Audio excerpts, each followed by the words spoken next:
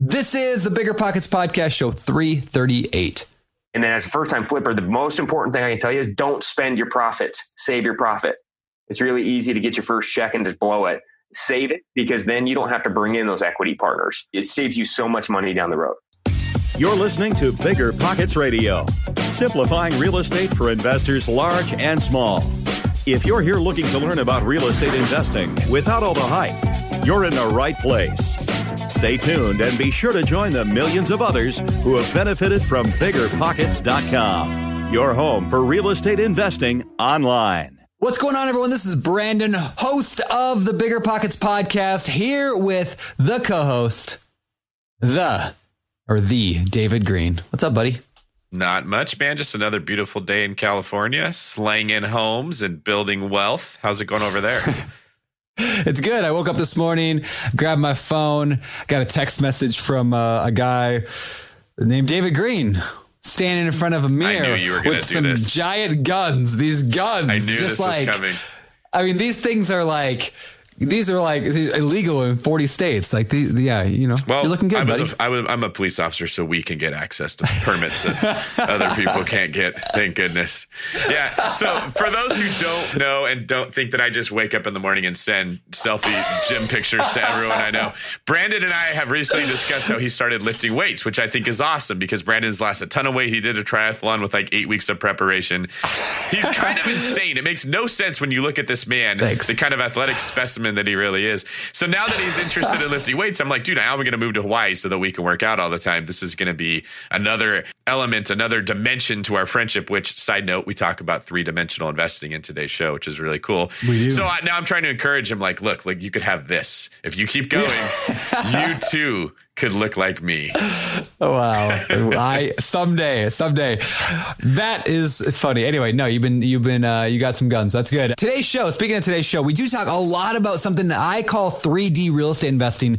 It basically is this idea of being able to find deals. Okay, not find deals, but make deals. We talk about this all the time about today's market. You don't find deals, you got to make deals. And our guest today is James Dainard. And this guy is probably one of the most, if not the most creative 3D make a deal happen investors we've ever had on the show. Like it's like story after story of where he took deals. In fact, he even says at one point, 60% of his deals come from the MLS. Yet he's able to turn these massive profits. I mean, like one of his stories, he talks about how he made over $1 million on a house flip, on a deal, like on his own house flip, on a deal that like he didn't even like. The house was on the market for like a year and he bought it off the MLS after being on the market for a year and he still made $1 million on it, which is crazy. He's bought like a 60-room house. And I use house with like the quotes on both sides of my head. A 60-room house. He talks about how he turned that into this cash flow machine. How he went from like being a waiter to flipping over 100 houses every year. And how they've built up a portfolio, how he's built his portfolio to over 200 units now, rental units. Really, really good stuff. Again, one of the most creative investors. You guys are going to love this. Even if you're just getting started or if you've got 100 deals you've done, like this guy is somebody to listen to. So you're going to love this show. But before we actually get to the interview with James, let's get to today's quick tip. All right, today's quick tip, nice and simple and easy. Our guest today, James, is actually this is not why we chose him for the episode, but he's a premium member on Bigger Pockets. You know, we have our free members and we have our pro members. We now have a new membership called premium members. And there's a lot of benefits for if you are a real estate agent, a lender, a hard money lender, a seasoned real estate investor doing a lot of deals. Premium might be really, really good for you, especially again, if you're a vendor of some kind on Bigger Pockets. And there's a thread in the forums where one of our awesome colleagues, Vivian, who works at Bigger Pockets, she's product manager. She breaks down exactly what that is and answers all the questions about it. And we will link to that in the show notes, biggerpockets.com/show 338. Check it out there. Again, we'll also, link in the show notes, biggerpockets.com/show 338. But that is our quick tip. Passive income without the property headache? It's possible. There's a way to invest passively in real estate and get monthly income without any tenants, maintenance, or property management. The Wealthy have been doing this for years, and if you're an accredited or high net worth investor, you too can collect cash flow without the headaches that come from owning rentals. How? By investing in a private real estate fund with PPR Capital Management. PPR's co-founder Dave Van Horn wrote the book on real estate note investing for BP. But he's not just investing in notes. Dave and his team also have an extensive background in commercial real estate. And with PPR Capital Management, they're strategically investing in both notes and commercial real estate nationwide. With over $500 million in assets under management, PPR has provided individuals with a steady source of truly passive income since 2007 without ever missing a payment. Check them out at investwithppr.com. Again, if you're looking to get monthly passive income from an experienced team with a strong track record, go to investwithppr.com today. This show is sponsored by Airbnb. Did you know that I turned one of my first homes into an Airbnb? It's true. And it even helped me get the extra income I needed to launch my real estate career. So if you want to try your hand at making even more income with your property, Airbnb is the place to be. Your home might be worth more than you think. Find out how much at airbnb.com/host. Every lender loves to talk about how easy it is to get a mortgage. Then, when it's time to fund your next deal, they ask for your full financials, your blood type, your mother's famous spaghetti recipe, and a map to the fountain of youth. Sound familiar? You got all that handy, right? Why not switch to a lender who actually makes qualifying for a loan easy? A lender like Host Financial. Host Financial takes the tedious tax returns, endless W-2s, and time-consuming financial requests out of the picture. Their light doc and common sense underwriting guidelines mean frictionless transactions every time. You'll even be able to use the actual or projected income of the short-term or long-term rental you're looking to purchase or pull equity out of. That's what lending built for investors looks like. So take the next step and grow your portfolio faster. Visit hostfinancial.com to request a quote in as fast as 60 seconds, which is faster than this ad. If not, it's pretty close. That's host, H-O-S-T, financial.com. Again, that's host, H-O-S-T, financial.com. And now, without further ado, leave us ratings, reviews in iTunes. We say that every single week, or Stitcher or Google Play, wherever you listen to the show. If you're watching this on YouTube, give the thumbs up. Anytime you're watching a YouTube video, Bigger Pockets, give that thumbs up. It tells the Google algorithm that it's a good video and they'll show it to more people. If you're not following us on YouTube, do that as well. YouTube.com/biggerpockets. And this show is going to blow your mind. I want you. This is one of the most impressive people we've ever talked to, in my opinion. Be prepared. He is Gordon Ramsay, right? Like, he's taking all of the same ingredients that any of us have access to, but he's putting them together in ways that you've never thought of before and making gourmet dishes that turn into millions of dollars. Any excuse you've ever had in real estate is about to get completely blown out of the water when you see the way that this guy moves pieces around to make deals work. Yeah, he's like Gordon Ramsay, but nicer. He's like the nice version. Way nicer. That's exactly he's right. Like super cool. All right. Well, with that, enough buildup of the show. It's time to get to the show. Let's hear from today's interview with James Dainard. All right, James, welcome to the Bigger Pockets podcast, man. Good to have you here. Yeah, thanks for having me. I really appreciate it. Yeah, so let's go through your story. I know you do a lot of cool stuff up there in the Seattle area. When we were hanging out at Tarl's event there, I just kept hearing really good things about you. So I'm kind of excited to kind of dig into your story. So why don't we go? What did you do before real estate, and then kind of walk us in that journey going from not real estate to your first deal? So what I did prior to real estate is I was actually going to college at University of Washington in the business school. And I was actually serving burgers at Red Robin, kind of making kids paying for school. And my roommate at the time actually went to work for an investment company, going out and knocking on people's foreclosure doors. And so I figured as a senior in college, I needed to learn really good sales experience. And the best way to do that is to go bang on people's doors that don't want to talk to me. And so for my senior year of college, I would actually go knock doors 3 days a week and try to find them an opportunity to buy. And so that they would just give me a stack of leads. I had no training on real estate whatsoever. And I would go out and knock on people's foreclosure doors or just other kind of sellers and chat with them and try to get them to sell. Honestly, I was terrible at the job for the first year.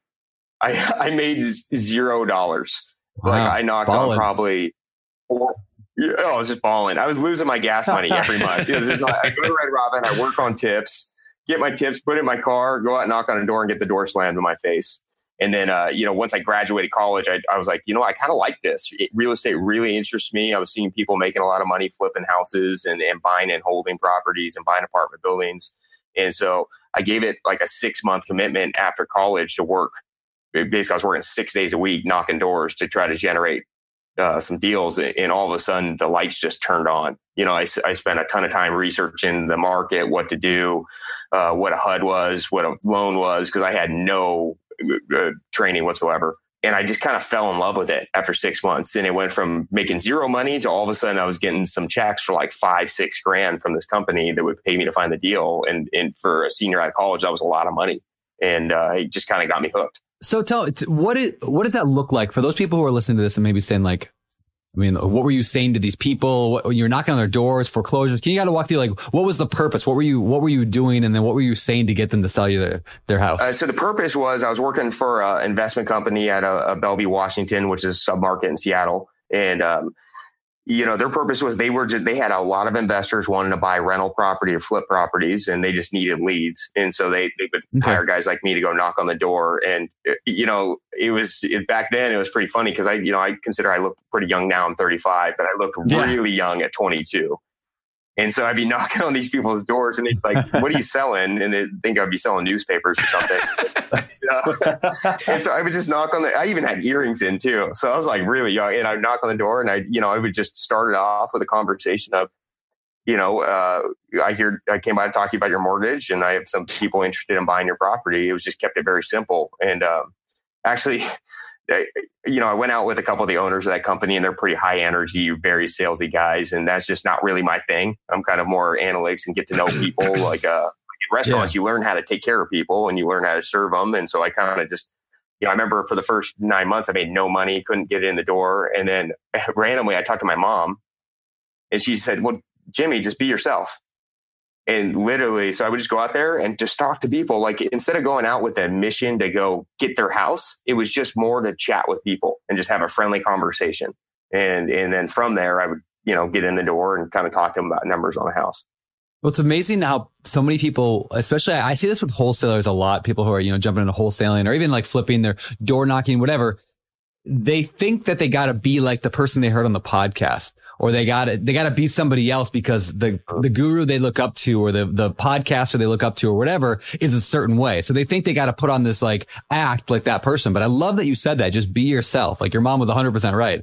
Like, cause people can see through that fakeness all day long. Yeah. So if you're having problems, talk to your mom first. Yeah, there you go. Don't worry about the guru. Talk to your mom. And it's really just when you're out wholesaling and you're talking to people, it's just getting to know them, getting to know their situation and their what's their need for selling.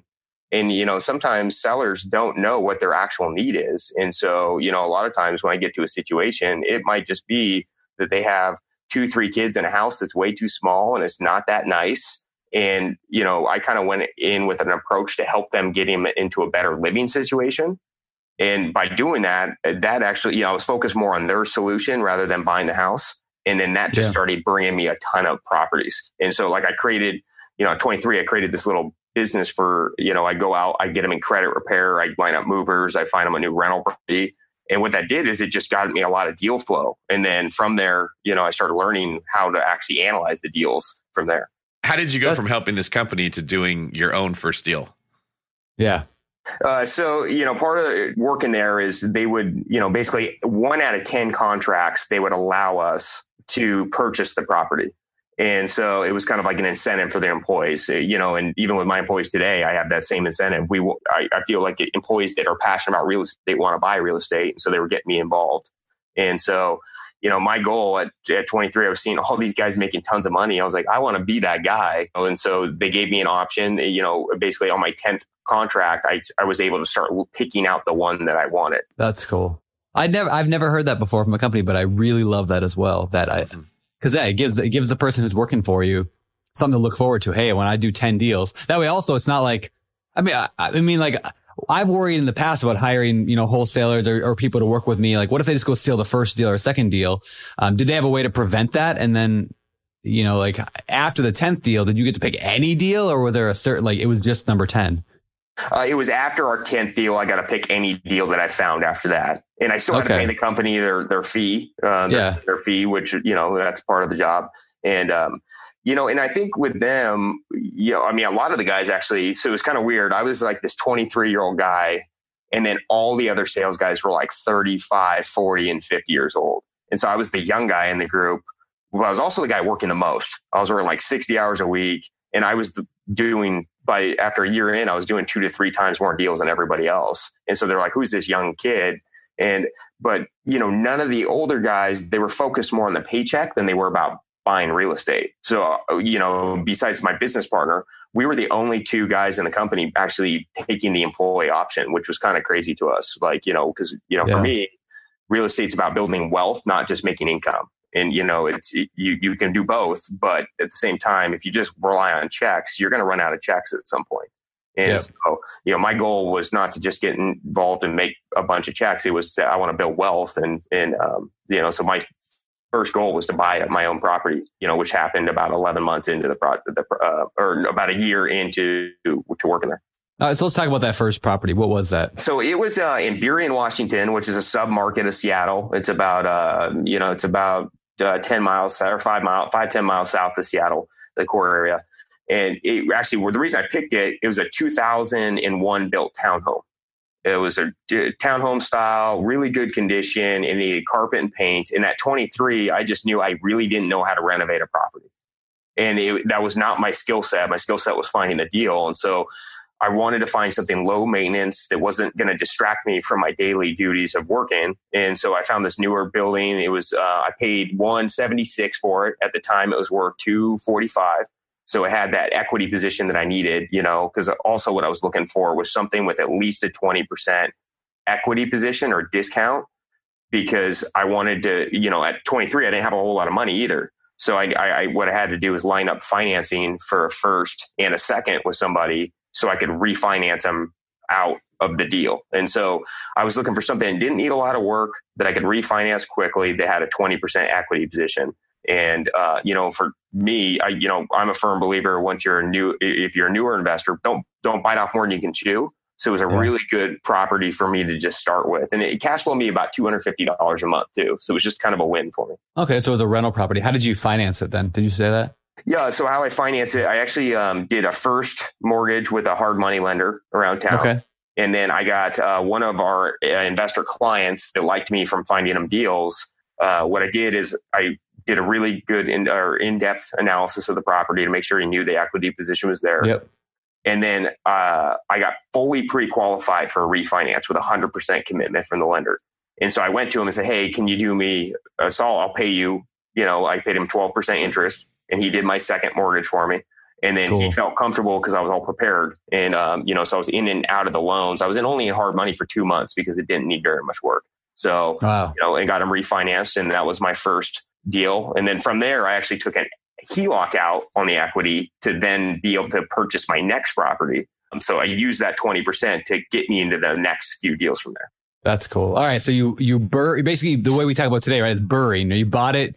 It didn't sound like it needed that much of a rehab, but you bought it, rehabbed it, refinanced it, paid off the hard money lender and the private lender, which is a phenomenal strategy, by the way. And then now you own this rental property, it's cash flowing. And because you had still equity in it, you were able to tap into that equity using a home equity line of credit and go buy something else. Did I sum that up good? Yeah. And so what I did is I didn't want to over finance the deal. And so the HELOC gave me that, instead of having to get a private money lender at that point, it gave me an additional about $40,000 with bank financing to be my next down payment. So then my goal of my next purchase was to find something very similar kind of situation with a 20% equity or more. And then that I only had to put $40,000 down. So I had to find something with a purchase of less than $200,000. Okay. Yeah. Awesome. So, but cool. Yeah, the leverage put me into a whole nother position. But that's why buying that first deal is so important, to get a good equity spread, because you can maximize off that and get into and start building your portfolio. Yeah. Yeah. So I love that. I'm a big believer in buying stuff that you can build that equity right away. And again, how do you balance though? I'm curious, between somebody who's just getting started, they're brand new, they're looking for their first deal, buying a deal that has tons of equity and just buying something so they get their foot in the door. If you're talking to a new investor, how do you typically advise them? How good of a deal should they go for their first deal? And where's that line between just getting something done? What I always tell people, and this is the same thing I do myself, is what kind of capital, as an investor, I always have a certain amount of money set aside for my investing in long-term holds, whether it's because I'm also a big flipper. And so I flip about 100 homes a year. And what I do is I take 30% of that profit off the flips and I allocate it for my buy and hold. Oh, cool. And so, because that's, like we were saying, money comes and goes. And for me, if I take 30% aside, it's going to build my wealth, not just my income. And so, for a newer investor, I always tell them, hey, the first thing you want to do is find out how much money you have to work with. And then from there, build the plan off of it. And if you only have 10, 20 grand, that's okay. You just have to start setting your plan accordingly to what you can do with that 10,000. When I'm talking to an investor, if I only have 10,000 I want to put to work, I might look at cheaper submarkets out of Seattle, because you can still get a good buy and hold and get good cash flow off it and put it to work. Because sometimes just getting your first deal done is the most important thing, because you get to learn your processes, you get to learn your strengths and weaknesses. And then just don't buy any deal that crosses your plate that's a big discount deal, because if you're also new, you might not have that construction background. For me, like I kept all with condos at first because they were easy for me to do. And then once I started flipping a lot of homes, it gave me that skill set to buy these deeper discounted properties and then get them, refinanced and pull out cash and then reinvest the cash. And so, I kind of took it in steps. So my first 4 buy and holds were all condos. And, as long as they were good deals on the condo and I believed in the market and the rents were very consistent, like that was a good way for me to go. Plus, as a landlord, I kind of like the condos to handle all the exterior maintenance. I didn't want to have to deal with all the maintenance and the wear and tear because I didn't have the skill set to do it now. Nowadays, I don't really buy condos because I do have that skill set, but it's a very good starting way. Or, sometimes buying a newer built house is good too, just because, as you're learning all your maintenance kind of issues. Yeah, that's a really good tip. I mean, I've always been nervous about condos, but then I look at them. I mean, I got a buddy out here in Hawaii. His name's Greg. And Greg buys condos up in near the airport area. Not the greatest neighborhood, not the greatest complex, pretty low income. But the guy's picking up condos for significantly cheaper than the average thing in Hawaii. And he's making cash flow I should get Greg on the show sometime, because it's stupid good cash flow on these properties that are Section 8, lower end condos. But when he explains it to me, he's like, look, they take care of all the exterior maintenance. They take care of all the building itself. I go in, he completely renovates these condos when he gets them, which doesn't cost that much money because they're little 1-bedroom cement boxes essentially. And the guy's just making a killing off it. So anyway, I was always scared of condos, but I never got into them. But it can be a fantastic way to get started. Yeah, you're probably not going to make, you're not going to scale necessarily condos to thousands of units. Some people do, I suppose, but yeah, not a bad idea to get started. Yeah, and because condos do have risk, you want to make sure that HOA certs are reserves, because that can really affect your cash flow. One condo, I got hit with a $9,000 assessment. I wasn't really. That's the part no one talks about. Is we all know there's an HOA fee every month, but you can work that into your numbers. What you can't work in is when, a tree fell on the roof and there's no money in our fund, so everybody's got to kick in $8,000 to pay for a new roof. And that goes 2 years of your cash flow is gone with something you couldn't control. Yeah. And that is, the one thing is the maintenance is nice because they take care of it. But then again, you also have HOA people who are not usually investors hiring out the work. And that was my biggest problem. You guys just spent, I remember I had that assessment. It was for a fence and a roof. And they spent a ridiculous amount of money on fences. And I was like, I'm not okay with it. It's like when the government tries to take over and run a project. There's no motivation to do it cheaply. And you're like, this is 7 times what I would pay for that same fence. And they're like, yeah, well, we're the HOA. Yeah, that's funny. And I can't stand wasted budgets. It drives me nuts. So yeah. All right. So let's go. You mentioned a second ago something that was kind of shocking. You said, I flip around 100 houses a year. Is that what you said? Yeah, but that's crazy. Okay, so I want to know, how did you go from, first of all, how do you go from the guy who buys a condo and then buys a second one to I flip 100 houses a year? I mean, can you walk us through in a minute? How did you go through that transformation? Yeah, well, I'm just a little crazy and I like to work too much, but and I think I'd like to torture myself. But I got involved in real estate in 2005 and 6. And then I started my business in 2008 on my own. That was right when the market just fell off a cliff. And so during that time, we were starting from scratch. Back then, investors didn't want to touch you could just give someone for free and they would not want it. They're like, real estate? I don't want it. And so what I started doing is as a wholesaler, we'd find these really good deals back then because, again, even sellers were just giving away their properties, but no one wanted to buy them that much in like 2008, 9, and 10. And so, what we did is we kind of became the buyers. And for us, it was about, because again, wholesaling wasn't that profitable either. You get a really good deal and maybe you get $5,000 out of it. And so we decided to, we got lined up with a couple different lenders to finance us. And we started with just kind of cosmetic flips where we would actually do them a little bit nicer than everything else, like add in the extra tile, the granite, and be very thrifty about how we would buy these things. And also we would factor they'd be worth 10 to 20% less by the time we were done with them. And so what it did is we started with 1 to 2 and we're like, okay, well, we're making $20,000 a house. And this is something we can live off of because wholesaling was really low. Because, a lot about real estate is just adapting to the market. And you got to put together your systems with whatever's going on in the current market conditions. And so for us, because no one was really buying, it allows us to get some really good deals out there. And then we just started flipping slowly and kind of building our systems. And, went from doing like 10 the first year, and then we started doing 20. And then by the time the market started heating up in 2013 and 14, we had already started, we kind of saw the trend and we went heavy in and started doing about 40 to 50 houses at a time with a big team. Then we saw all the upside in appreciation. And so, like right now I'm not flipping, I have been doing about 100 a year. This year I'll probably do 50 because I'm just trying to be more strategic with the market conditions. But yeah, it's just hard work and no one wanted to buy it. So we just took the risk and bought it ourselves. That's amazing. I love that story because people listen to the show. A lot of them are on their first deal, their first condo, their second, their third, their fourth.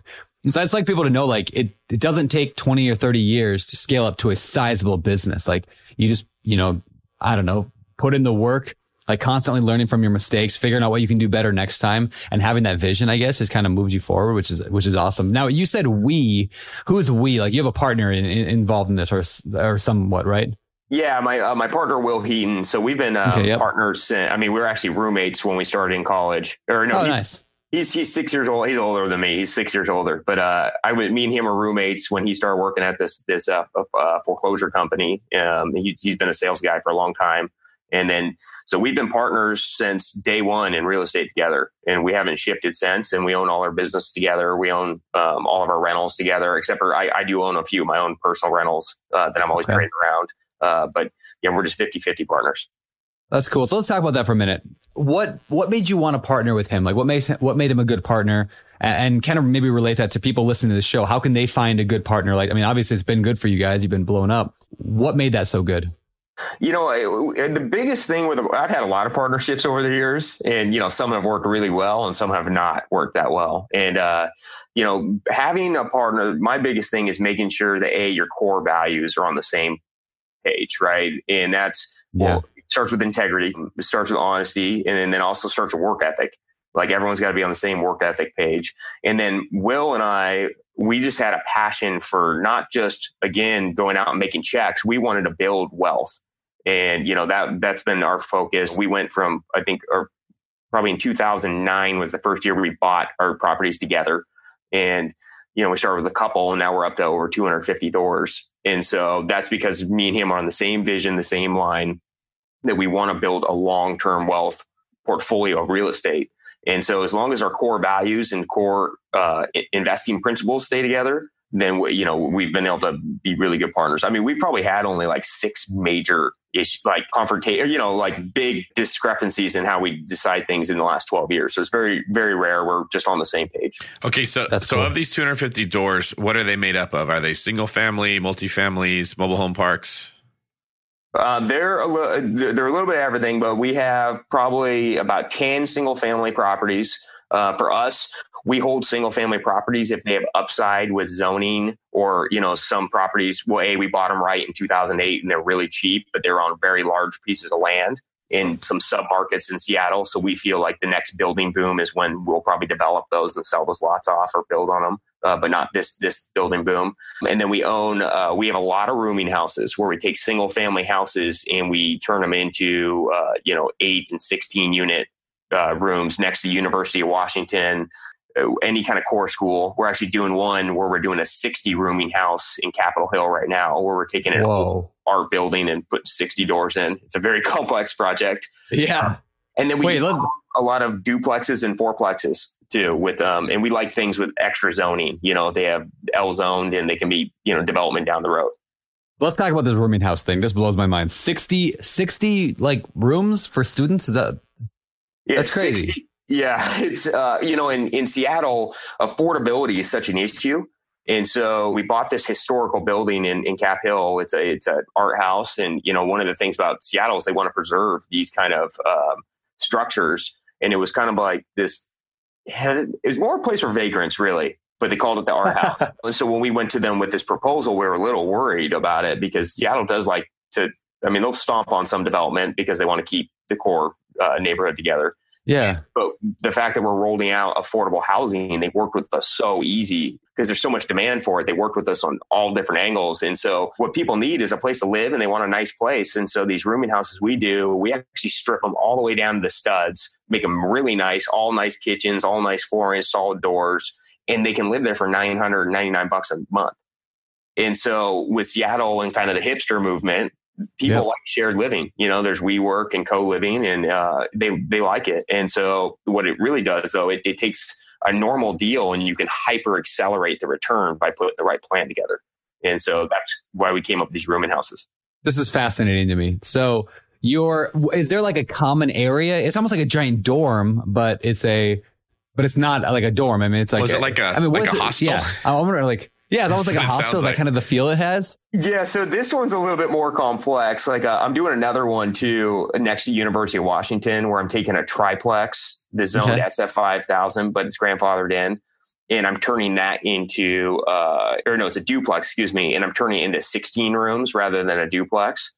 And so with these rooming houses, what we do is we do like a really big kitchen, chef style kitchen with a big living area, flex area. And so each floor usually has its own little, the main floor will have a huge kitchen. And then each floor has a little sub kitchen with a washer dryer area.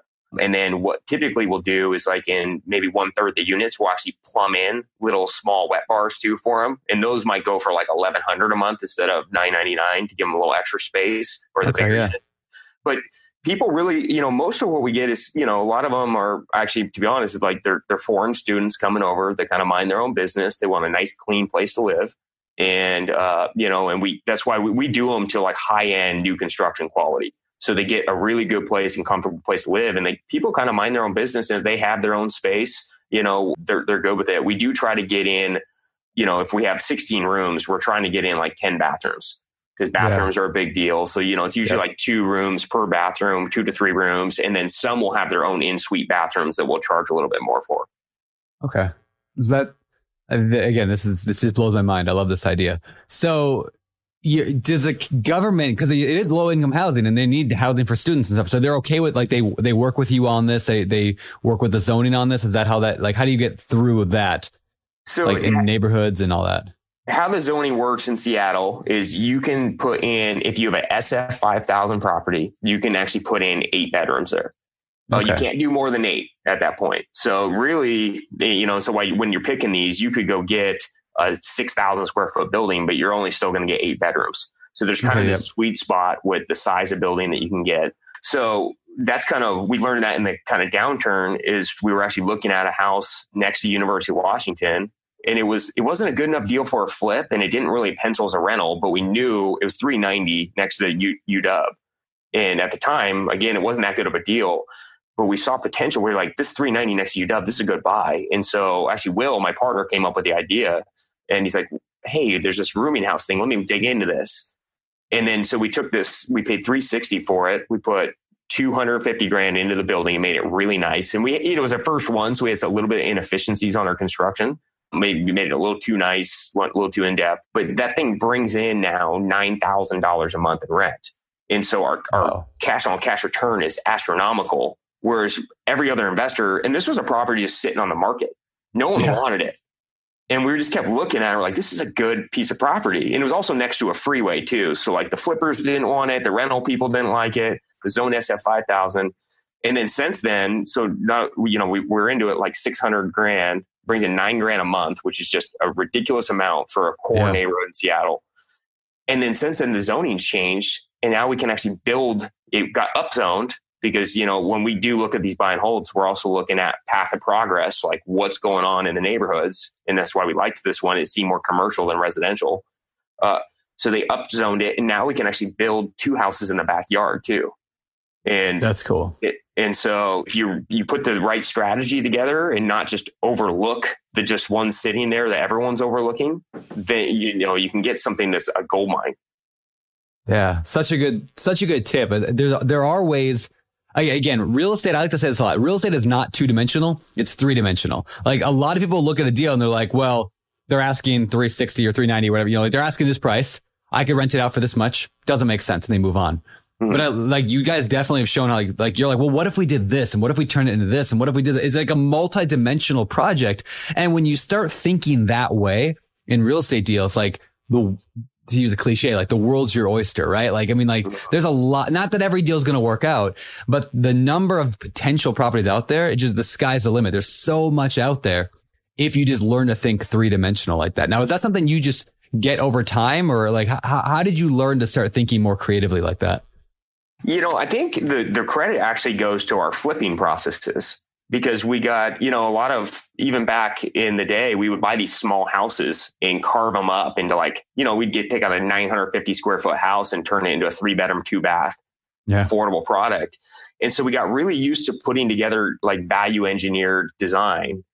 And then all of a sudden we're like, oh, well, if we can rent these out for 8 bedrooms legally, we can put our same flip process into our rentals. And, because a lot of times people stay clear from the major fixtures in the rentals, and I don't blame them. They're a lot of work. You get dead time on your money, for a year, you're out, you're not making income. But if you put the right strategy together and you have the right systems, you can really maximize out these returns. And the flipping really benefited us because we know construction, we know how to design things, we know how to get the permit pushed through. And we know how to get the inspections done. And so it's been a huge, flipping is good for income and maybe not for long. I mean, it helps long-term wealth by building your capital, but it also gives you very good systems and tools, because flipping is not easy. So the more you learn on it, the more tools you have for your rental portfolio. So let's talk about the construction stuff, because that is something that scares a lot of people. Yep. First of all, when you're first, not you necessarily, but when people are first getting into it, do you have any advice on how they can better estimate the cost of a rehab? Like when they're brand new, how did you do it, or how do you know newbies can do that? Yeah, construction is really tough, because I think a lot of investors, a lot of people I work with, they do this cat and mouse game with them. They're like, oh, my budget's 100, so I'm going to tell the guy 90, and then he's going to come at 140, and then we're going to try to meet in the middle without really going through and logically breaking it down. And so what I've done is I've created a spreadsheet for my whole team to use that breaks down square footages, and then it breaks down install rates and material rates. And the best thing an investor can do is find out what a normal install rate is per item, because a lot of people don't even know that. Like an electrician should charge you $25 a fixture to install that fixture. That's a pretty normal rate. On the high side, it's $50. Getting to know those things, if I break down electrical, I know a panel is $1,500 in Seattle. That's a normal rate. A fixture's $25. Running wires, $3 a square foot. So I get all these numbers from the electricians, compile it, and then when they give me a high bid, I then just work them backwards and say, okay, well, how much are you charging me for the panel? How much are you charging me to run wire? And you just have to really know your install rates. But the whole back and forth thing with the contractor is not a good method, because it just allows for massive amounts of change orders. And so you really want to get the install rates and everything figured out, and working with a really good team that can help you with that. That's great. I think, what I love about what you just said was that you don't just, everybody asks, how do you calculate rehab costs? Like, it's something that we can just say, well, here's a cheat sheet. Every contractor is going to charge the same thing. It's so complicated to explain to people how that works that there is never going to be an easy way. You have to do exactly what you just said. How much is it going to cost you to do the wiring? Why does it cost that much? How does a contractor look at it? Does he look at square feet? Does he look at how many boxes he's going to put in? They have a method or a metric that they use, and you're asking the right questions so that you can understand it from their perspective. And I tell people that all the time when they're saying, well, how do I know what the ARV is going to be? Well, do you know what an appraiser's method is when they look at a property, how they come up with what the price is? Because if you see it from an appraiser's standpoint, you can get a really good idea what your ARV is going to be. If you know how a contractor looks at a home, how they bid it, how they price it, you can get a really good idea. You're doing that really good, James. Like everything that you've said is you look at a problem. All right, I want to buy that house, but it costs too much money. How could I chop it up into little pieces and rent them all out to make that work? What would I need to know in order to do that? And you've just systematically broke this down into smaller pieces that then it's very easy for your brain to look at that problem and say, I can make this work or not. Yeah, I always work backwards off the issue. Yeah. And the other thing is I dictate where the contractor get their materials from. And I know that pricing. So like I'm saying, hey, you're going to get this floor from this area or this supplier. It's $1.65 for the materials. And an average install rate is $1.50 to install this. And so when they give me a high quote, I can ask them a logical question. And if they can't answer it, they'll usually come down. Or they're just not the right guy and they don't know how to estimate something regardless. And so at that point, you don't want to hire them anyway. Isn't that 100 times better than just living in fear of, I hope my contractor's not ripping me off? Or I don't want to do this at all because a contractor might rip me off. Like that's what Brandon and I see all the time is, well, I don't know. What if they're taking advantage of me? But what you just said is, well, I know the materials are $1.65 a square foot. I know the install rate's $1.50 a square foot. So it should be a little over $3 a square foot times however many square feet I need. And if he's at $10 a square foot, that's not, he either doesn't know what he's doing or he's dishonest and I can use someone else. There's no fear. There's no apprehension. There's no worry. There's no anxiety. It's a very easy, quick cut decision you can make. Yeah. And you really got to focus. And I do something, I call it the bundle method, where I'll take my whole budget and I'll chop it into like 6 sections. And that way like for construction, I can take my kitchen cabinets. I just go to my kitchen cabinet company and I know exactly what they charge me for the cabinets, the counters, and the install. And so I take those things away from the contractor because I don't want their ambiguity to kind of mess up my budget. Yeah. So I'll take my whole budget and chop it into 6 really systematic things. Like I have them do all the hard work and the planning, but the easy stuff I'll pull out for myself and just call my dependable subs that will give me that guaranteed price. And I bet if you get good at this, you could probably go to a contractor and say, here's what I need, here's what I'll pay you. And you already have it broken down. And I bet you a really good percentage of contractors would actually prefer, because they're not good at numbers. That's not what they do. They like to build things and get sawdust in their hair. They don't like to have to use spreadsheets and numbers. And if you could go to them and say, here's what I need, here's what I'm going to pay you, here's what it's going to cost. And they can just look at that and say, oh, I'm going to make $7,000. You got it. And now you don't have to worry about overpaying. You're the only guest I've ever heard that said that. That's really good. For the people who are out there saying, well, how would I ever figure out what a cabinet costs, or how am I going to get these numbers? What James did was he went and worked for another company that was already doing this, and he built his skills serving somebody else. And that was how he got started. He got knowledge, he got confidence. Then he did his own thing.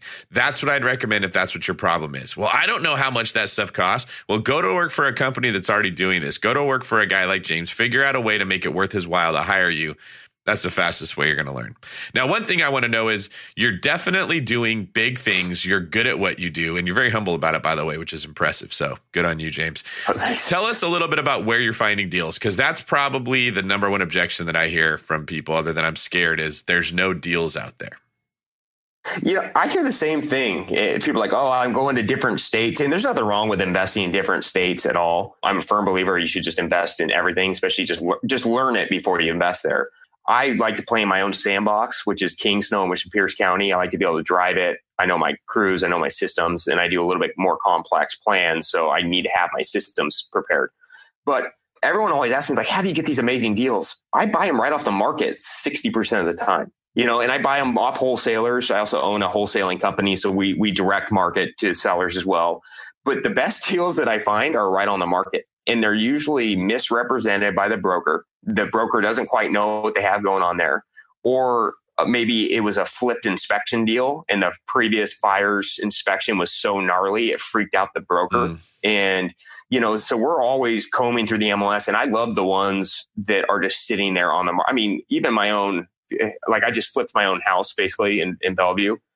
And I paid $850 for it. I just sold for 3.1 over a 2.5 year period. Wait, 3.1? 3.1.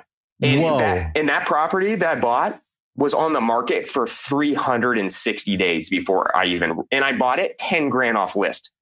Like the seller wouldn't budge. No one wanted it. Everyone thought it was a tear down, which it wasn't. And so they were pricing at dirt cost. And I'm like, no, this is a structure I can fix. And I mean, it was a lot of work. I put over $1 million into it too. So it was definitely, it was not easy, but I worked for it. My wife worked for it too. She dealt with it. Yeah. And so those deals are out there as long as you can underwrite and look at them in the correct way. We also bought an apartment building off in Magnolia, which is a really good neighborhood in Seattle. It was sitting there for over 200 days. It flipped 4 times on the inspection. We ended up getting in contract, $300,000 off list because it was the 4th inspection. And we bought it at a 3.2 cap, which is not a good cap rate. I would always tell people, don't buy that. Yeah. But then after raising rents, we got it to a 5, which is still okay, right? But that's not my standard. But the thing that everybody missed is we have short platted off 2 lots in the back. And now we're building 2 homes and it's bringing our whole basis down $950,000 off because we're building the 2 homes and selling them off. And so it turned our 5.2 cap into now we're going to be around a 9 cap in Seattle, which is amazing. This is exactly what I was saying earlier about the 3D, like thinking about real estate in 3 dimensions instead of 2. Like exactly what you like, you're like, that's your like magic superpower. If you were like an Avenger, you'd be like the 3D real estate investor. I'll get it. Yeah. The one thing you have to be careful of though is don't go too, because we have learned getting into the too big of a project, you kill your return for 2 years. So you need to factor in your dead time on return. And we've had to learn that over the last couple of years. Like, okay, well, maybe we're going to do it this way now, or we're going to do less projects to be more efficient and get the cap rate out. So you can start to over exchange. And so we kind of learned that. And now we're kind of more balanced out. That's phenomenal. Corey Nemoto talks about that too. They do a lot of flipping in Hawaii. And it's basically the economic concept of opportunity cost.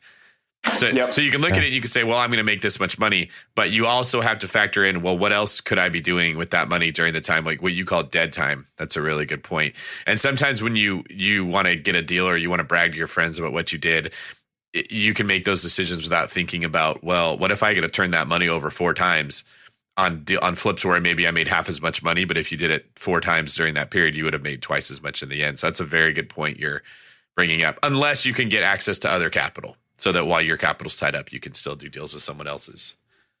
Yeah. And it's finding deals on the MLS is really looking for that broker that doesn't know what they're selling, but also looking for that next market that's still depreciated, that path of progress. So those condos I bought originally, I ended up 1031 exchanging those into a house in Suncadia, Washington, which is kind of like a resort town, because I saw my condos go way up in value and I'm like, okay, these things are at the peak of a market. I need to sell that and maximize my equity.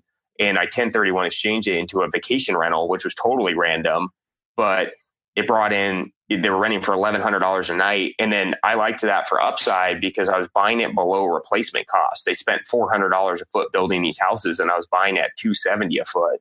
And so I saw the runway there.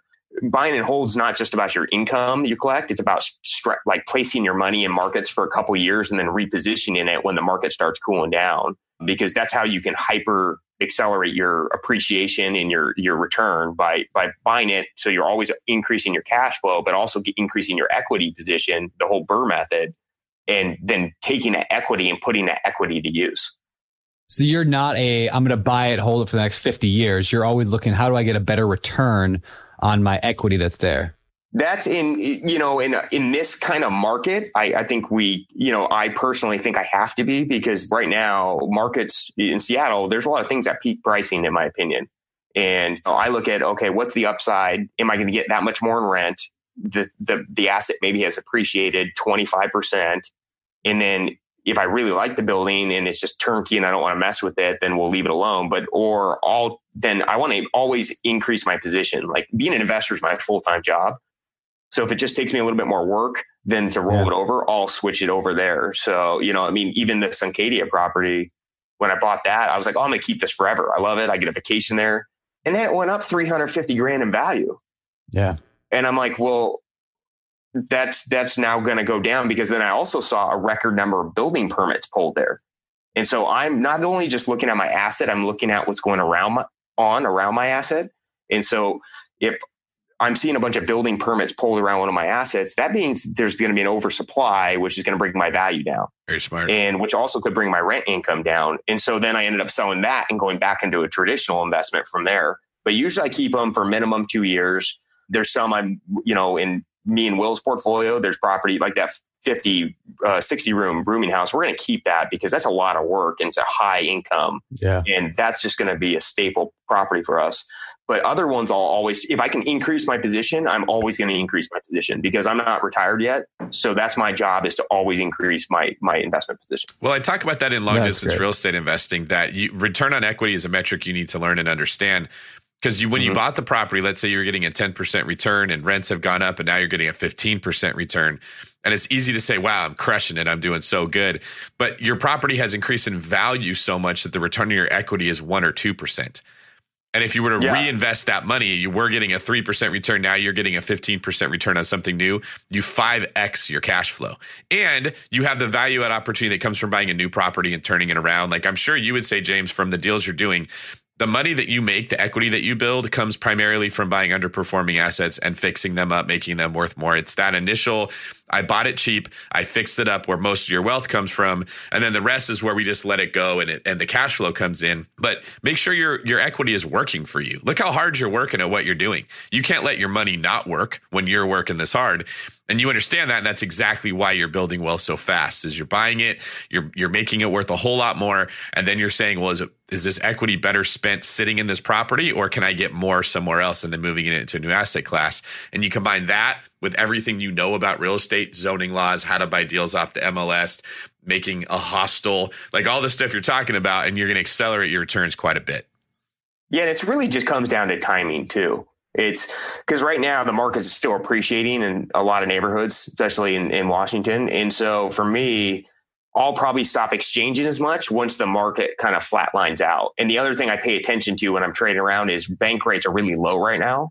So it's easy for me to trade around. But once rates creep up, which they will eventually, it doesn't make it as worth your while to trade around a property, because now you're also you may be trading into a better discounted asset, but your bank financing could be 2 points higher.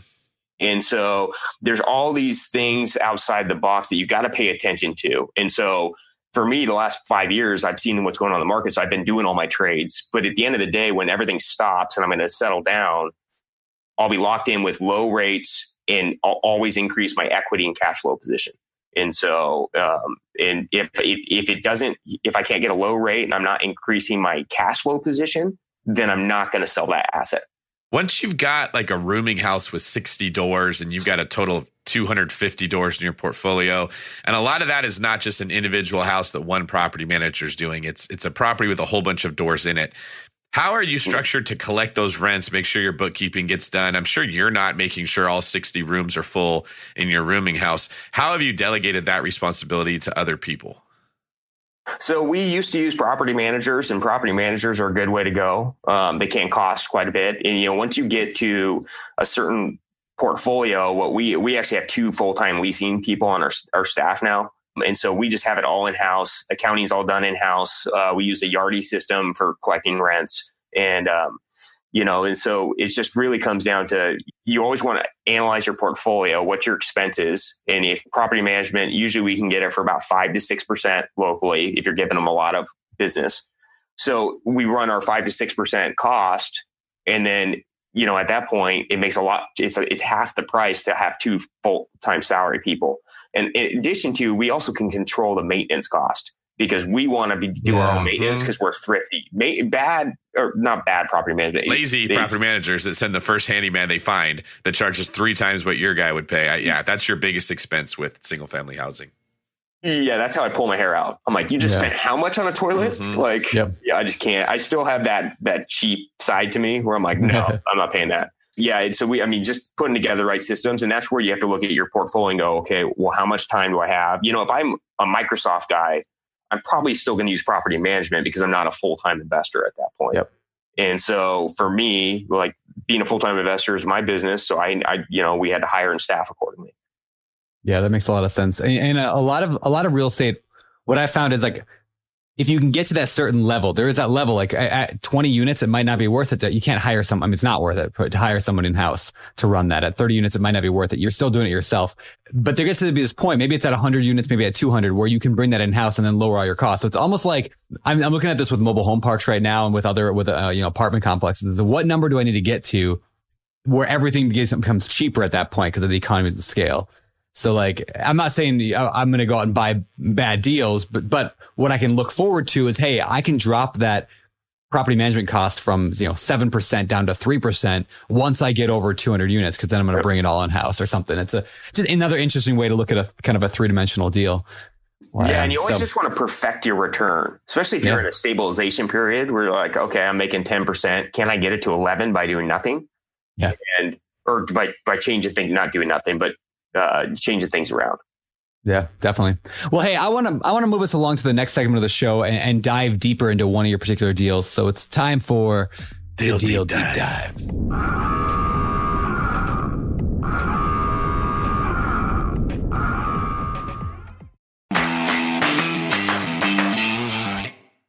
This show is sponsored by Airbnb. Did you know that a long time ago, before I ever started my real estate business, I turned one of my first primary residences into an Airbnb? And that's the extra income that I needed from Airbnb that gave me the confidence to go out and work for myself and eventually quit my 9-to-5 job. And now I have dozens of Airbnbs all over the country. I've even partnered up with the old David Green on a recent property in Scottsdale to take our portfolio to the next level. And of course, we host it on Airbnb. But you don't need to be a full-time real estate investor to start on Airbnb. As a matter of fact, I was self-managing 10 properties while working my 9-to-5 job, so I know anybody can do it. Think about it this way. You're looking for extra income and going on a vacation. Wouldn't it be great to rent out your space and let your property pay for itself while you're gone? I did this one time. I pitched my wife and my roommate, because we were house hacking, on the idea of renting out our home, and it paid for all of our expenses on a trip to Mexico City. So go and give it a try. It might just change your life, just like it did mine. And I really do mean that. Your home might be worth more than you think. Find out how much at airbnb.com/host.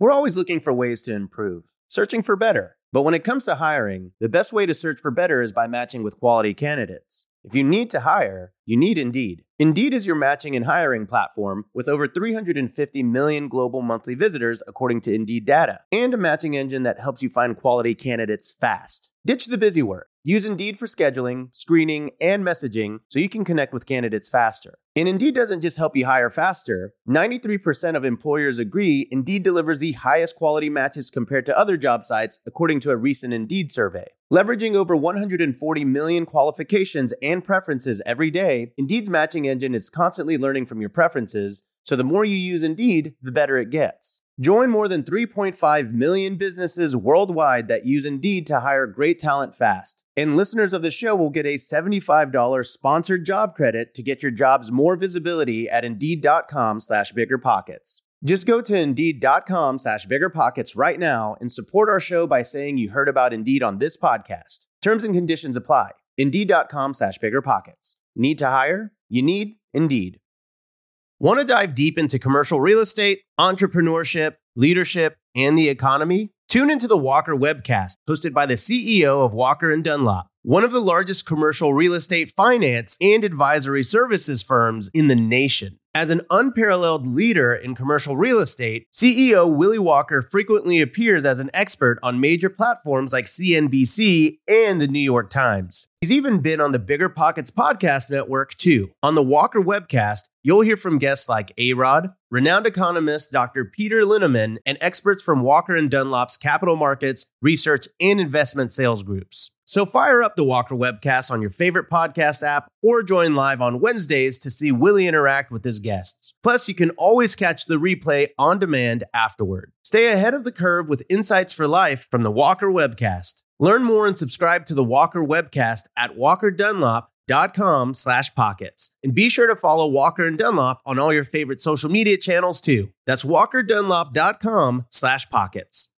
All right, the Deal Deep Dive. This is the part of the show where we dive deep into one deal that you've done and ask a series of questions about it. So let's see. You got a property in mind then before I ask the questions? Yeah. I got one I just closed on. I'm about ready to list one of them too. It's kind of a flip rental pseudo. Ooh, so. Yeah. Perfect. All right. Well, that's the first question is what kind of property is this? Is it multifamily, single family? And then where is it? So it's in Olympic Hills in Seattle, Washington, which is about 10 miles north of downtown. Okay. So it's a good transitional neighborhood, borders with Shoreline. It's actually a single family purchase where I purchased 3 single family houses. And then it also had a detached 1,000 square foot ADU in the back and a detached 3-car garage in the back as well. Okay. Wow. It was a deal I bought off a builder that needed cash. So 3 single family houses and a 1,000 square foot ADU, like an extra unit. So it's almost like 4 houses, but not really, right? Yeah, it was the ADU is bootlegged into one of them, but yes. Yep, okay. Yeah. So basically 3.5 houses and a big garage. All right. And which is good for toys. So that's awesome. You said you found it from a builder. Can you tell us a little bit about that? So, one good thing about buying properties in Seattle for so long is people kind of know us that if we give them their word, we're going to close on it. And so there was a builder, a lot of people are doing, like we've been talking about, 1031 exchanging, and the builder kind of got caught and needed to sell off some properties. And but he's also a very experienced guy. He wasn't going to give them away. We came to terms and I ended up buying these properties. It was a combined purchase of $1.56 million for 3 houses. And he had been shopping it actually for like 60 days before he found me to buy it. And the reason being is a lot of people just said no, because on a cap rate basis, there were rentals for them. It was like a 4 cap on houses in Seattle, which isn't very good. And then the equity position, I paid basically $540 per house, and they're worth $699 to $750. So there wasn't that big of a discount for a flip either. And so when he ran it by me originally, I was like, nah, I'm not really into this, but I went and drove it and took a look at it. I was like, oh, okay, no, I think I can come up with a plan here because, partially what he did too is he built 3 houses, built that ADU in the back, built a garage in the back, and they were all crossed all over property lines. And so like the house had the garage, but you couldn't get to it. And it was just kind of a mess. And so kind of what I kind of dug into, I was like, well, I really like this property with the ADU in the garage because, it will rent out, for that front house will rent out for $3,500. The ADU will rent out for about $1,900. And then I can rent the garage out for $200 or $100 per bay. So, there was a combined rent of around $6,000 a month on this property. But the rest of the properties were kind of these like drag downs. And then even at the purchase of $550 and the renovation, I'm like, this still isn't that good of a cap rate. So what it ended up doing was looking at 2 of the properties and running the flip numbers on them. And because they're pretty cosmetic, what, I'm in the process of doing, I'm listing one this week, is selling off 2 of the property. I short platted them, boundary line to adjust everything around to where the one property now had the house, the ADU, and the garage. And I'm flipping the 2 houses to take my basis down on that property. And by flipping the 2 houses, I'm actually generating about $110 in income there, which is going to take my $550 purchase on that one building, and it brings it down to $440, which is it ends up being a payment of $2,400 a month, taxes and insurance included, which is now going to bring me in $6,000 a month in income. So that's awesome. I have no money in the deal. Once I'm done flipping them, I'll have no money in the deal and generating about $2,500 to $3,000 a month. Plus, I get to stick all my crap in the garage. So that's amazing. Boom. So okay, let me dive in a little bit. I was going to ask him, did you just pay what he wanted? 1.56. Is that what you ended up coming at, or did you negotiate him down a little bit? Or well, at first I was going to tell him $500 a house, and then I drove it and kind of looked at it. I was like, oh no, I can pay this. And then like I wanted to realize it before someone else realized what they could do with it. I think everyone kind of blew by it. Because there's houses right by that for sale for $575 dated. So it didn't look like there was a lot of discount on the houses. Yeah. And so, for me, I wanted to kind of, naturally, I always like to grind people down, but at the sime I don't want to lose a good deal. Sure. Yeah. And if I can make an extra $2,000 a month and get storage for free, I'm going to, I would be kicking myself a year down the road. The other thing that also passed while I was in contract on this is that new ADU rule in the back, to where now I can actually condo off that back house if I ever want to. And so now the combined value is worth like over $1 million, and I'm only going to owe $450 on it. Oh, I didn't know Seattle had that. I know we have it out here in Hawaii where you can condo out your ADU and separate it. I didn't know Seattle has that. That's cool. You can't. It's been around for a while. There's a trick to it. So maybe I can explain the trick to you later. Sure. That's cool. About going through the county. So like at first I was like, no, I'm not really into this. I didn't really like the street. It was surrounded by apartment buildings. So I was like, yeah, the upside of the houses aren't really there. But then once I did all the math on it, I was like, oh no, this is going to work. And so, I was paying them a little bit more of a premium on it, how I looked at it.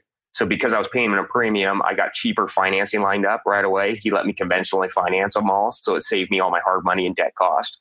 Okay. And that was my thing to him. He wanted cash. And I said, well, hey, I'm going to pay you what you want, but you got to give me 40 days to close these. Yep. And by doing that, it saved me about 60 grand in hard money cost on there. And so like I was just by getting the 45, I gave him what he wanted. Instead of chasing, trying to get him down 60 grand, I just gave him what he wanted and financed the deal in a different way. So how awesome. did you explain how you financed it, how you funded it? So I funded it with, I actually really like working with credit unions and local banks, especially once you have more than 8 properties financed in your name. And as an investor, I'm a firm believer you should go meet with all those people, get them comfortable with your processes. And once you get that, you can actually get pretty good financing done quickly and very low. I mean, it's not very hard. And my books are very complex. It's a lot of different companies feeding into each other with a lot of different write-offs. And so I'm a mortgage guy's worst nightmare when it comes on paper. But they, I work with Alaska Credit Union on these ones. They were quick, they fast. And, because of the plan, I explained to them my plan too and what I was doing. And so I was able to just put 10% down on all those properties as well, which usually you got to put 20% down. But after I showed them the income potential and what my plan was, they actually got it down to 10% for me.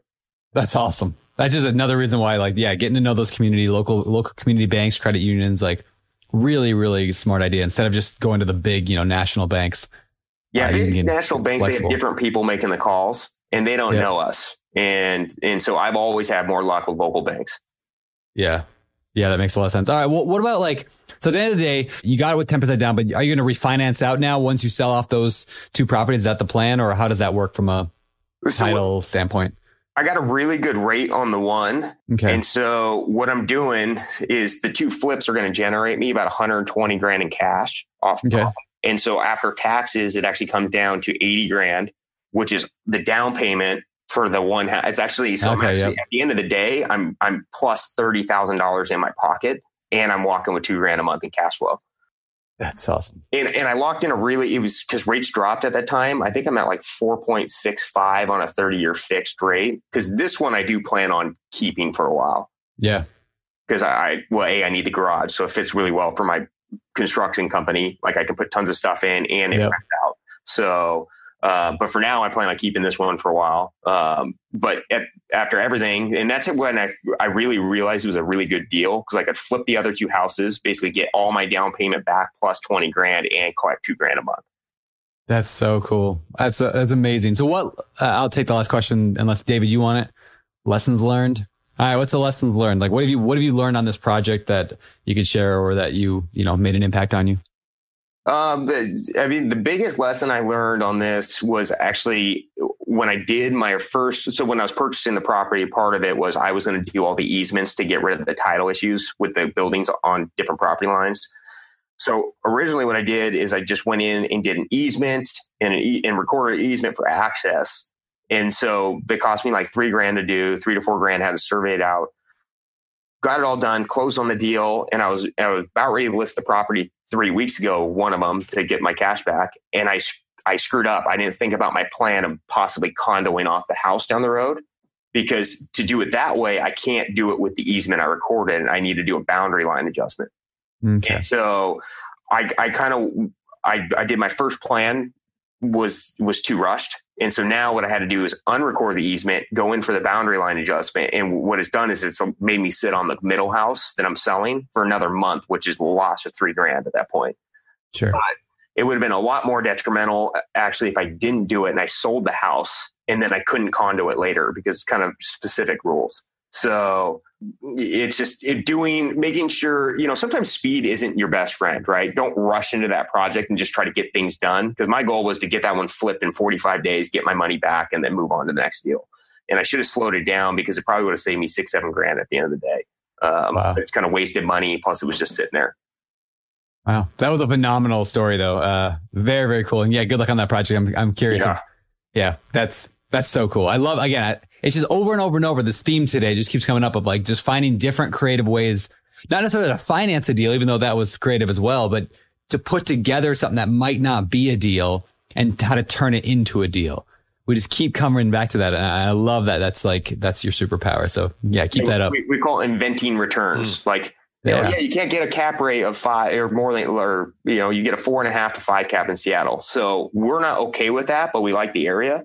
So we have to invent our own returns to get it to where, like, to meet our minimum standards. Yeah. It's like David and I always talk about how today's market, you don't really find good deals anymore. It's not 2012 or 2011 anymore. Today you make good deals. Like you make them by being creative, and that's exactly what you've done. So very, very cool. Well, before we get out of here, let's go over to the next segment of the show. It's time for our fire round. It's time for the fire round.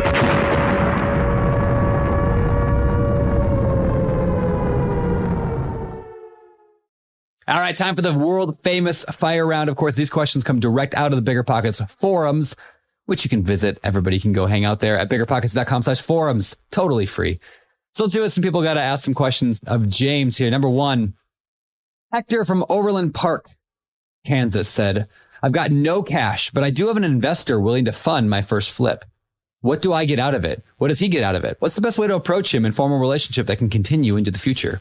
What advice you got for Hector? Well, Hector, just like I did my first one, instead of bringing in an equity partner, I just paid him like a lender because for me, it was about getting that first deal in my name. And so you find that really good deal and what you want to do is you want to go, or what I did is I went to my investor with a plan of, hey, I'm going to buy this. You're going to do my second for me. I'm going to pay you this return. And sometimes it makes more sense to overpay that person on a return to get the deal in your name. And then get set up to get him taken out with a plan give him the plan to get your money back. And then so you just pay a little bit more for your financing rather than giving up equity on your first rental. That's just where I came from. I wanted to start building my own portfolio, but I offered to give them better loan terms in a safe loan rather than giving them equity in the deal. All right. Beautiful. Very cool. All right. Question number 2. I love hearing success stories on the podcast, but I'm wondering if you can share a deal gone wrong. Why did it fail? Bad location? Did you overpay? Bad property management, etc.? I have more bad deal. I have tons and tons of bad deal stories. And you have to be, that's how you learn in investing. And, well, I guess going back when I was new, biggest mistake I made was jumping from buying condos to buying a really big fixer house in the middle of nowhere. And I had no systems for construction. I'd only done carpet paint, but it was this amazing deal. I was paying like 40 cents on the dollar for. And I just got smoked on this deal. Like time and materials, it went 6 months over timeline. And then during that 6 month, 2008 happened and the market crashed, and so I was 3 times the amount of budget, 3 times over the timeline, lost all my cash. And that's because I was buying what I didn't know how to buy. And so as an investor, I won't buy unless I have a process somewhat figured out for it, because that's how you can really get your butt kicked. I also, same time, I bought a commercial building during that time, which I don't buy commercial office space is what I learned. And I learned that because we bought a really cheap building in a not that good location, but it was this amazing, we were paid like $100 a square foot for this office building, but it doesn't matter if no one wants to rent it in a bad location. Yep. And so it sat vacant, and we actually had to move our whole business down there in the market crash and occupy it. And then get it leased up. And that's actually how we learned condoing things off. We condoed out little sections and leased it up and then moved out. But it always comes down to not buying the right deal or not buying what you don't know. Yep. I had a mentor tell me early on in my career, like very, very early, said, you can go broke buying good deals. Yes. And I didn't fully understand what he meant back then, but I completely understand it today. Yeah. Yeah. Just because it's cheap doesn't mean, or just because you think it's a good deal doesn't mean you should buy it. Number 3, Adam from Roxbury, Connecticut said, my tenant wants to put in a ceiling fan in the unit he's renting. He said he would buy the fan and his brother, who is an electrician, would do all the wiring and install it for free. Should I allow him to do that, or any advice on how should go about this? Personally, I wouldn't mind if a tenant improved mine, but I also want to make sure it's my building, that they get a permit and it's inspected. And, you don't want the liability of that thing possibly catching on fire because he had his brother do it. Yeah. And personally, I don't really talk to my tenants because I'm a softie. And so I'll just usually approve it. So they go through, usually my property management team will say no. that. And then if they ask me, I'll probably say yes, but get a permit. That's you sound eerily like my best friend in real estate. Are you talking about me? Yeah. Doesn't. Yeah, I can't. Tenants can't ask me things because I will always say yes because I'm a softie as well. And so I created systems of people who say no for me, so I don't have to. It's insulation. Yeah, that's exactly what I've lost lots of rent because I let people slide because they're a mom or whatever it is, and it hurts. All right. Next question right there. From Mike Nelson in Miami. Does anyone have any tips to get hard money lenders to fund your deals? A little about me. I have a background in construction. I've done one flip, which was a big success. I also know a couple of good listing agents. Thank you. For me, getting my first capital was really just so I got my first loan through a local lender. They just wanted 20% down. And so for me, it was really finding the 20% down was the harder part. I just had to make sure every property that I presented that person with had a really detailed out plan, not just construction, but I covered all different angles. Like, hey, if I'm going to flip this property, here's my backup plan in case this doesn't flip. I'm fully pre-qualified. I can get a loan for this amount. So I always wanted to give them a really good exit strategy on it. If you're doing a flip, one other thing you can do that's worked well for me, especially in the beginning, was bringing in an equity lender at that point. That's where I will bring in an equity lender just to build my track record because I really wanted to have 10 to 20 deals under my plate so we could kind of get it ramped up.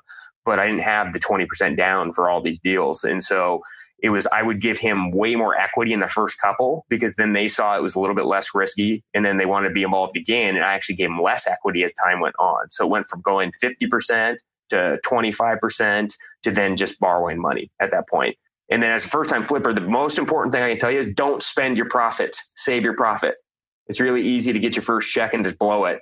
Save it because then you don't have to bring in those equity partners. It saves you so much money down the road.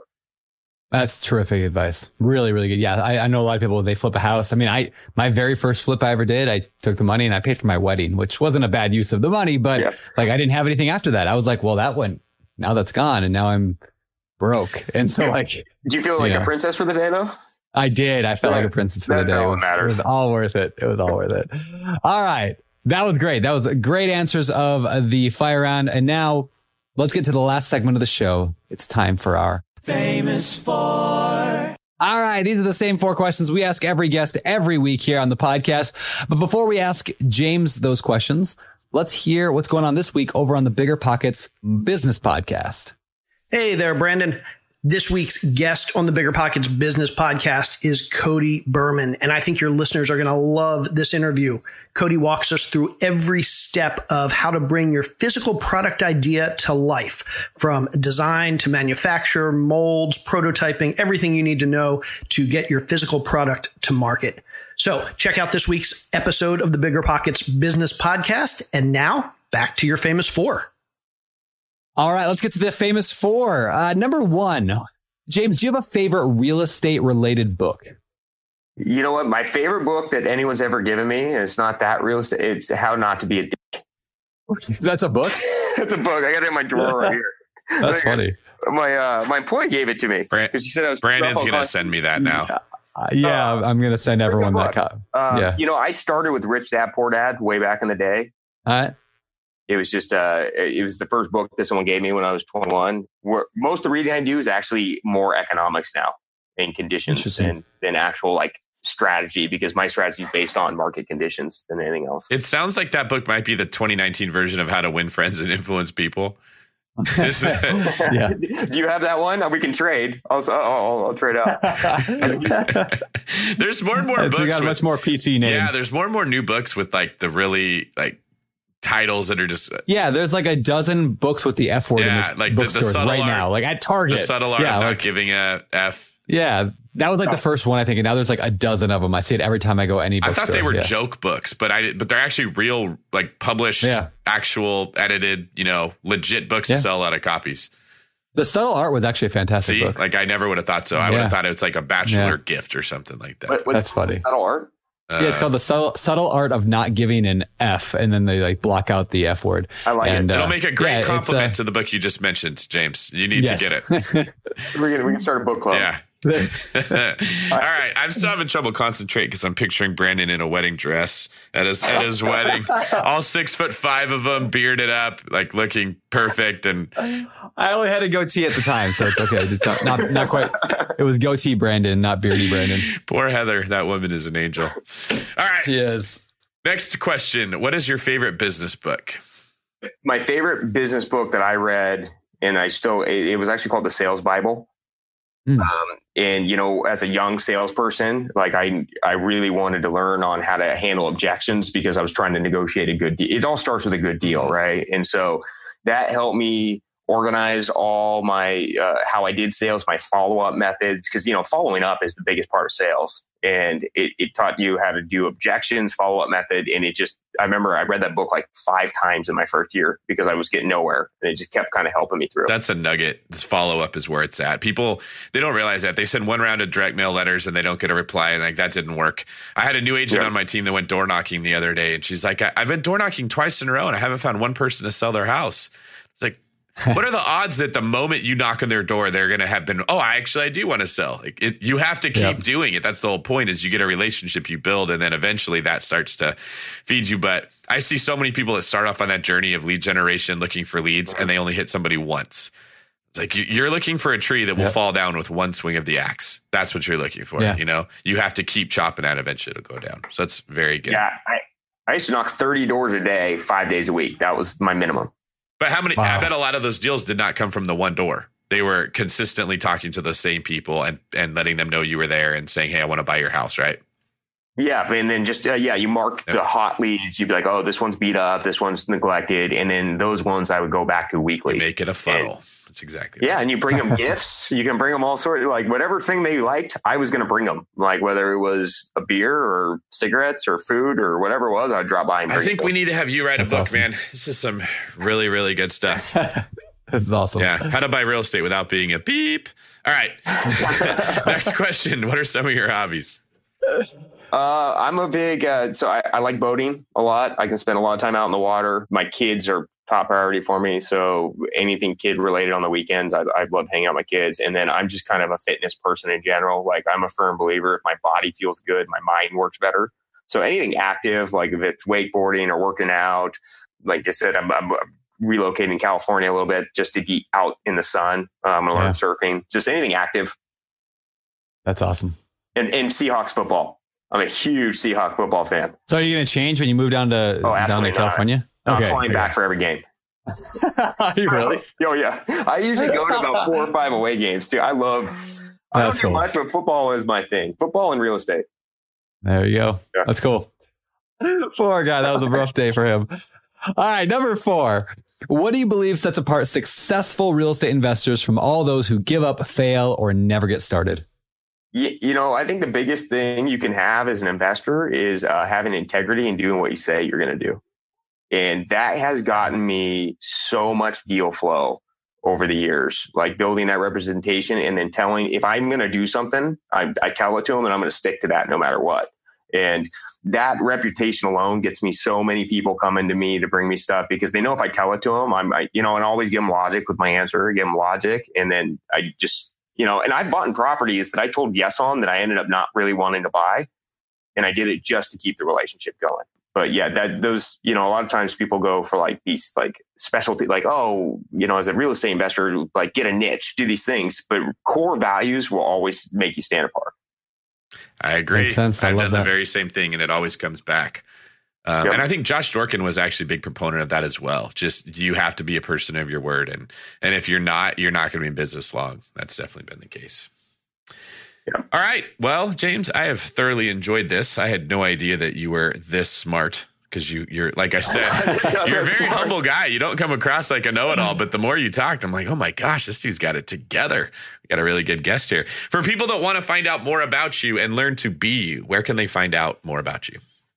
Well, my social media is so actually I will do daily or not daily, but weekly videos of me visiting sites, looking at things. My Instagram handle is JDain, JDAIN Flips, FLIPS, or our company website is www.heatondainard.com, HEATONDAINARD, biggerpockets.com. And that kind of and we do a bunch of, just investor tool helping things there. So it's all free. And our goal is just always get back to the investment community, and it pays back. So it's great. I love it. Love it. Super cool. And of course, we'll have links to all that at the show notes. You can check it out there. I'll have links to all those good things, including your social media and all that. So definitely follow James, check him out, check out the website. And with that, I guess we'll get out of here. David Greene, you want to take us out? This has been fantastic. He is J Dane Flips. Brandon is Beardy Brandon. I am David Greene 24. Follow us on Instagram to keep up with our journeys. Thank you very much, James. This has been an awesome episode. And this is David Greene for Brandon, the beautiful bride Turner, signing off. Thanks, guys. You're listening to Bigger Pockets Radio, simplifying real estate for investors large and small. If you're here looking to learn about real estate investing without all the hype, you're in the right place. Be sure to join the millions of others who have benefited from BiggerPockets.com, your home for real estate investing online. The market is changing, and finding your way can be tricky. Rates shift, headlines whirl, but your goal hasn't changed. You want financial freedom, and the best investors know it's not about timing the market, it's about time in the market. If you're ready to get into the real estate investing game or take your game to the next level, finding an investor-friendly agent is your next step. With BiggerPockets Agent Finder, you can find the right agent in minutes. Just head to biggerpockets.com/deals and enter a few details about what and where you want to buy, and bam! Instantly match with an investor-friendly agent who fits the bill. These local market experts can help you navigate the neighborhoods, analyze the numbers, and take action with confidence once and for all. This free resource is only available at biggerpockets.com/deals. Get an agent, get the deal, and get closer to financial freedom at biggerpockets.com/deals. That's biggerpockets.com/deals to find your investor-friendly agent today.